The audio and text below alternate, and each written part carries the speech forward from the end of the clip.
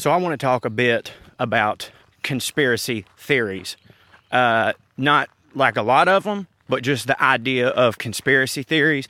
But first, let me tell you how I got there. Okay, number one, what's up, Substackers? Good morning. I hope you're having a great day. I got to tell you, big shout out to all my homies on this Substack who work a 9-to-5 job, which I know is probably, most of you, right? Let me tell you how much more grateful I am for the life that I have after this week. I've been doing stand-up comedy since I was 16, but it's not like I was making any money at 16. So I did have to work, regular jobs and then just do stand-up whenever I wasn't at work. This often involved me working at retail so I could get different shifts and blah, blah, blah, blah, blah. So it's not like I've never been in that world. I have, but not as an adult. And especially the past, especially the past 7 years, the past 7 years of my life have been immeasurably amazing. And I know that. I think I tell y'all all the time that I genuinely do wake up grateful every day for the life that not only I've carved out for myself, but also that the fans who come to see the shows, who buy the books, who support this Substack have made for me. I am eternally grateful. But I do think sometimes I take it for granted how awesome my life is, because this week, and before I say anything, because I got in trouble on Instagram for this, Facebook of all places, I'm working on a project right now that is in support of an independent Appalachian festival in Harlan, Kentucky, right? So I'm a member of this group that is helping to organize it, and part of that job is coming up with ideas for shows and sketches and yada, yada, yada, yada, yada. So all week this week from 9 to 5, well, it's 10 to 6, 9 to 5 Central, I have been a part of what I just colloquially referred to as a writer's room. It is a bunch of comedians. There's improv artists. There's musical artists. We're all in a room together and we're pitching ideas. It's not like we're not sitting there writing scenes or writing scripts, but in my brain, the way I would describe that to anybody, I was like, yeah, we're in a writer's room, right? Well, I didn't think it through, and I posted a picture of me and my baby, really just wanting to post a cute pic of me and my baby, and I was like, the cool thing about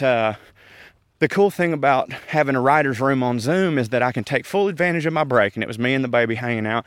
And of course, I didn't think about this. On Facebook, there was a couple people who were just like, oh, okay, so no solidarity with the writer's strike. And I had to edit the post to be like, this is not a union television thing. This is a non-profit festival. That's not how the writer's strike works. It's about the writer's strike, the writers in the guild, which for the record, I'm no longer a member of, but only because I got in the WGA, had their health insurance, and this was before the pandemic because we sold a pilot. Well, in order to stay on their health insurance, you have to, I can't remember the number, you have to make a certain amount of money every year to stay on it. Well, when the pandemic happened and I didn't write anything for television, so I got kicked out. And I'm not bitter.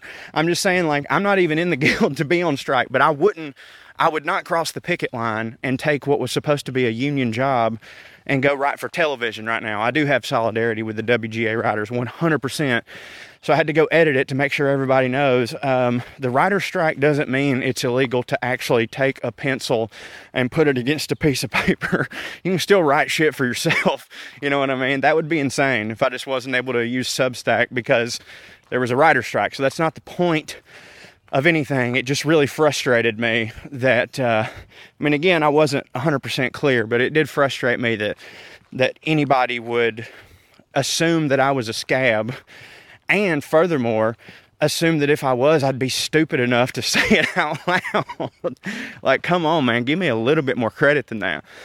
But because of it, this quote-unquote writer's room lasts from 10 to 6, which is a long time to be sitting in a group of people, a group of 20 people, constantly talking. To me, it feels like doing an 8-hour podcast, which definitely is and sounds easier than like mining for coal or roofing, but it is tasking mentally and frankly a little physically, because I don't think I've sat still that long. And I mean, honestly, I don't know how, like, I don't sit down during the day. Like if I'm awake, I am moving. I'm at least standing up. The only time I sit down is to feed the baby, go to bed, or sit in my car to drive to the park. That's it. My point is that just having to sit in a meeting for 8 hours and not be able to make my own schedule and walk around, come talk to y'all, is so hard on me. It's ridiculous. And like, that's me being a wimp. So like, I don't know. I genuinely do not know how people do desk jobs 8 hours a day, 40 hours a week, or even more. I salute you all. Again, this is me fully admitting that I'm a wimp.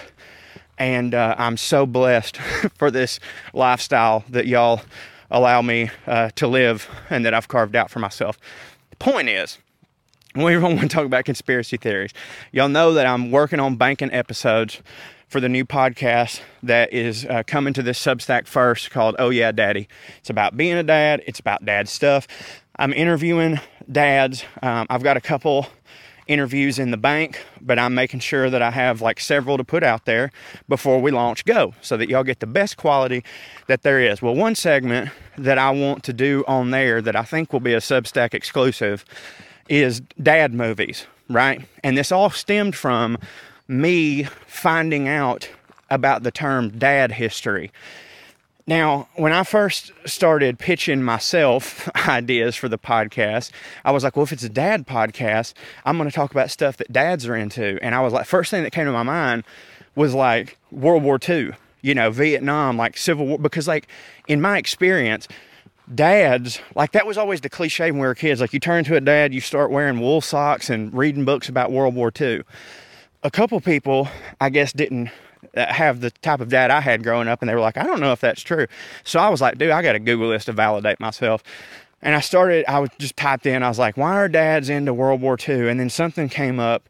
It was a search that said, what is, quote, dad history? And they couldn't point out the Reddit user that apparently coined this, or even if they coined it, they might not have heard. But dad history is like a subgenre of history that is basically like those Bill O'Reilly, Killing Lincoln or Killing Kennedy, like those books where like it's basically taking history and separating it with no nuance. And it's just like, here's the good guys, here's the bad guys. It makes for a good story. Like I guess a dad history book would be like a book that it talks about George Washington and the founding of this country, but it completely leaves out the whole slavery part. You know what I'm saying? Because it wants it to be easily digestible and make the reader feel good about the history that they're learning. Now, I'm definitely not for leaving out the slavery part, but I do understand wanting to just read a heroic tale. I think it can be problematic in the way that so much of our history that we learned in school was probably boiled down into quote-unquote dad history, and now we have a flawed view of what this country actually is, was, or will be. But I don't think there's anything wrong with wanting to read a story that's good. You know what I mean? So I was sitting there, I was like, oh, that's what that is. Okay, that makes a lot of sense. Like, my dad doesn't want to read a book about World War II that is challenging the idea that America saved the world. He wants to read a book that confirms, and I don't mean just my dad, I mean any dad. He wants to read a book that confirms his bias that we saved the world from the Axis powers, And I was like, well, I don't really want to do that on the podcast. Like, I don't want to leave anything out, even though naturally it's impossible not to. But I was like, I do want to talk about those things. Dad history, World War II, Vietnam. And then I was like, oh, also, you know what dads are super into? John Wayne. Like Westerns, John Wayne. And John Wayne sort of like fits into that category of a dude who was explained to me my whole life in a way of like dad history, where it was like, here's this, cowboy fella who was tough and was all, no bullshit, all business, and made it as an actor and blah, blah, blah, blah, blah. And, turns out, if you read about John Wayne, he was a bit of a prick, But those are things dads are into. So I thought, okay, well, we'll do another segment called Dad Movies, where we take a movie that is like, a movie that I'm sure that a lot of y'all have this same experience, but like, if you don't get along with one or more of your parents, there's still a thing. And often it's like a movie that you can always throw on, and it's like a bridge in your relationship where it's like, hey, everything else in this world we disagree on, but we both agree that Gladiator rules, right? I'm considering that for the purposes of my podcast, a dad movie. And this is such a long way to get to conspiracy theories. I'm sorry. I'm sure you are thinking like there's some sort of conspiracy. He's psyoping us right now. Because of that, I was like, dude, I bet I know what a fucking good dad movie is. JFK by Oliver Stone. And I, surprisingly, had never seen that movie. And I have a pretty good excuse. I mean, when it came out, I was like 4, right? So naturally, not going to see that movie then. And then as I got older, that movie's like 3.5 hours long, y'all. You know what I mean? Like, I'm not saying I don't like a long movie. Like, I just saw Guardians of the Galaxy Volume 3, and frankly, they could have added 30 minutes to it, and I'd have been pleased, and it was already 2.5 hours long. But it takes a very special evening for you to set aside, especially when you have a wife and you're both trying to please each other on entertainment options, to go, okay, I can watch this 3.5 hour movie, or we could watch 6 episodes of a series, or 2 full 90-minute movies and an episode of Seinfeld. It's hard to make that decision. But the other day she was cleaning and stuff, and she's like, hey, baby, just put it on whatever you want. And I turned on JFK, and I was like, okay, I know it's a masterpiece. Oliver Stone's seminal work. This is going to be good. And first off, it was. And I talked about, like, the only problem at all, in my opinion, with the movie is the Louisiana accent some people do. Like, pretty much everybody in the movie. But I quickly stopped caring because I was like, look, man, it's Kevin Costner. That's the deal with Kevin Costner. Like, he's butchered pretty much every accent ever, but it's Kevin Costner, baby. You know what I mean? Let's just roll with it. Well, in watching this movie, I've always been like, Ron Funches and Brent Terhune both have bits that I'd like to explain right now, where Brent Terhune was talking about how he used to be such a huge conspiracy guy, and it was fun for him. It wasn't like he was in a basement wearing a tinfoil hat, but it was fun for him to be into them, because it's like thinking about things in a different way and trying to connect threads and stuff.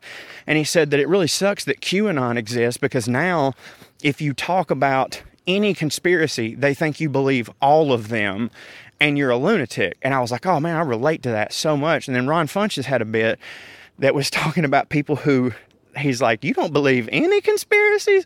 He's like, you think the government's just batting 1,000 at telling the truth? And I was like, see, exactly this. Like, not believing in any conspiracies is insane.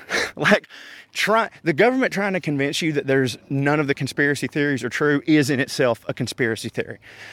And I've always been super into the JFK one because, like, in my opinion, dude, just the surface level information that we have is proof enough that regardless of if Lee Harvey Oswald did or did not shoot Kennedy, there was more than one shooter. And I'm trying to explain that to so many people. Sometimes they're like, dude, just think about Occam's razor, the most simple solution. It was just Lee Harvey Oswald. He was a nut. And I was like, that doesn't explain the trajectory of any of these bullets. Are you crazy?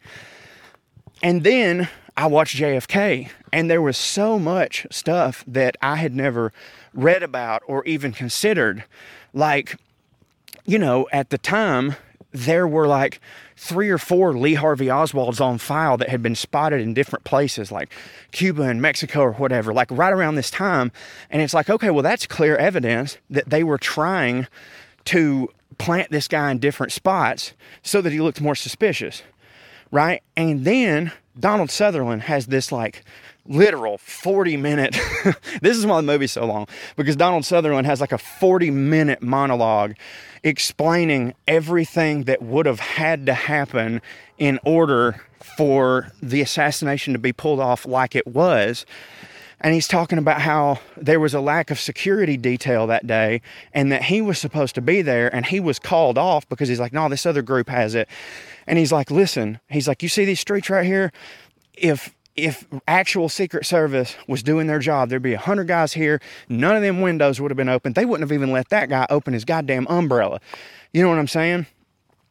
And so it confirms so many things for me. I mean, you know, again, this is a movie and it's still possible that some lunatic came up with all this stuff. But like, dude, when you start putting the pieces together of this puzzle, it's like all I know for a fact, and I say fact, I don't know, maybe Lee Harvey Oswald hit him in the back of the head, but he wasn't the only one shooting. And that he didn't just flip and be like, I'm going to kill the president. Like that whole, I mean, he says, I'm a patsy. Jack Ruby kills him. Explain this part. Jack Ruby, right, who is big time mafia, the mafia whom hated JFK, right?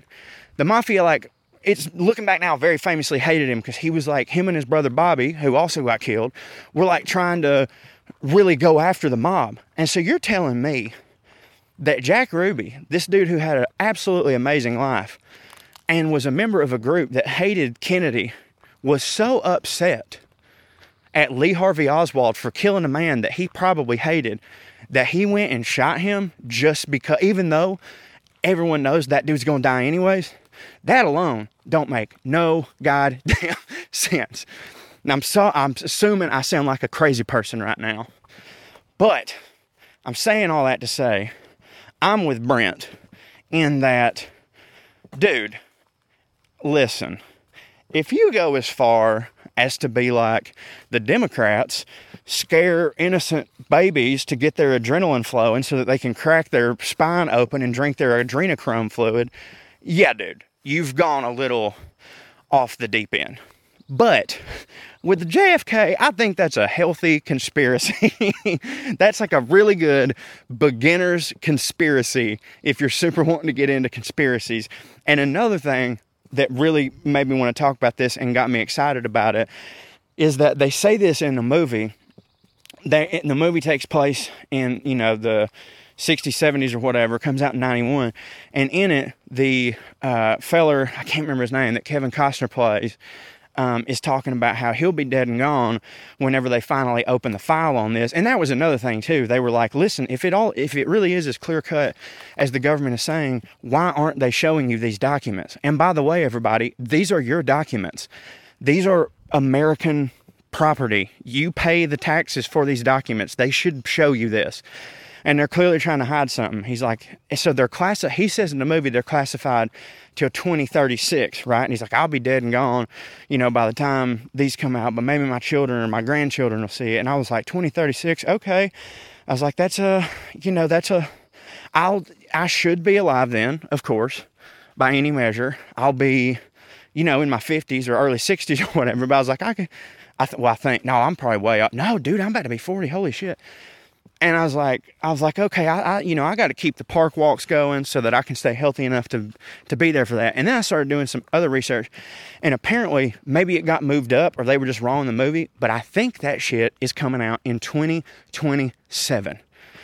So the point of everything that I'm saying right now is, if you're out there and you need a reason to get in shape, you need a reason to quit smoking, to quit drinking, to quit doing drugs, let it be that if you can live for 4 more years, we're about to find out a lot more information on who killed John Fitzgerald Kennedy. And I, for one, am 100% here for it. Thank you for joining along on this park rant. This was quite a rant. I mean, it went everywhere. These are some of the things that I will be talking about on Oh Yeah Daddy when it comes out. Like I said, banking episodes, but y'all gonna get it all first. Y'all, like, there's no way all the segments that I want to do can be in an episode and put it out. It'd be 5 hours long, so y'all get bonus stuff. It'll be great. We tested the live stream the other day, and I think I figured out a great way to use it. We were talking about book club, and I'm not saying that won't happen in the future, But like logistically, I don't know if that would make as much, like, you know, getting everybody to like, you got to read this. We'd only be able to do it once a month. You can't read a book in a week. I mean, you can, but you can't ask people to do that. But we can watch a movie per week and then come in and discuss it. So tell me your thoughts on that. I think it would be cool to watch quote unquote dad movies, you know, and talk about them on a live stream that is exclusive just to Substack. I think that would be fun. Let me know what you think in the comments, and also fire off on some of your personal favorite dad movies or some dad history that you like. I think like I'm going to go top 5 dad movies just off the top of my head. Saving Private Ryan, Gladiator, Patriot, Tombstone, and Goodfellas. Maybe The Depart, you know, that type of stuff. You get it. Which, by the way, all of those are literally just amazing movies, with the exception of Patriot. I mean, listen, I love The Patriot, but The Patriot might be the greatest example of dad movie or dad history ever, because, like, the historical inaccuracies run afoot, but good Lord, does it give you a freedom boner. You know what I mean? I mean, this was during the time when Mel Gibson could not miss, and I could still watch The Patriot damn near every day. So, sorry that I have been a little offline this week doing the old 9 to 5, which again, can't... Ooh, there's a train. Toot, toot. How y'all doing? Where y'all going? Chattanooga? Ooh, ooh. I've been doing the 9 to 5, and once again, respect to everybody who has to do all that and are not wimps like me, who is a fragile, delicate artist who needs his space. I love y'all. I'll talk to you later. Thanks for being here. Love you. Bye.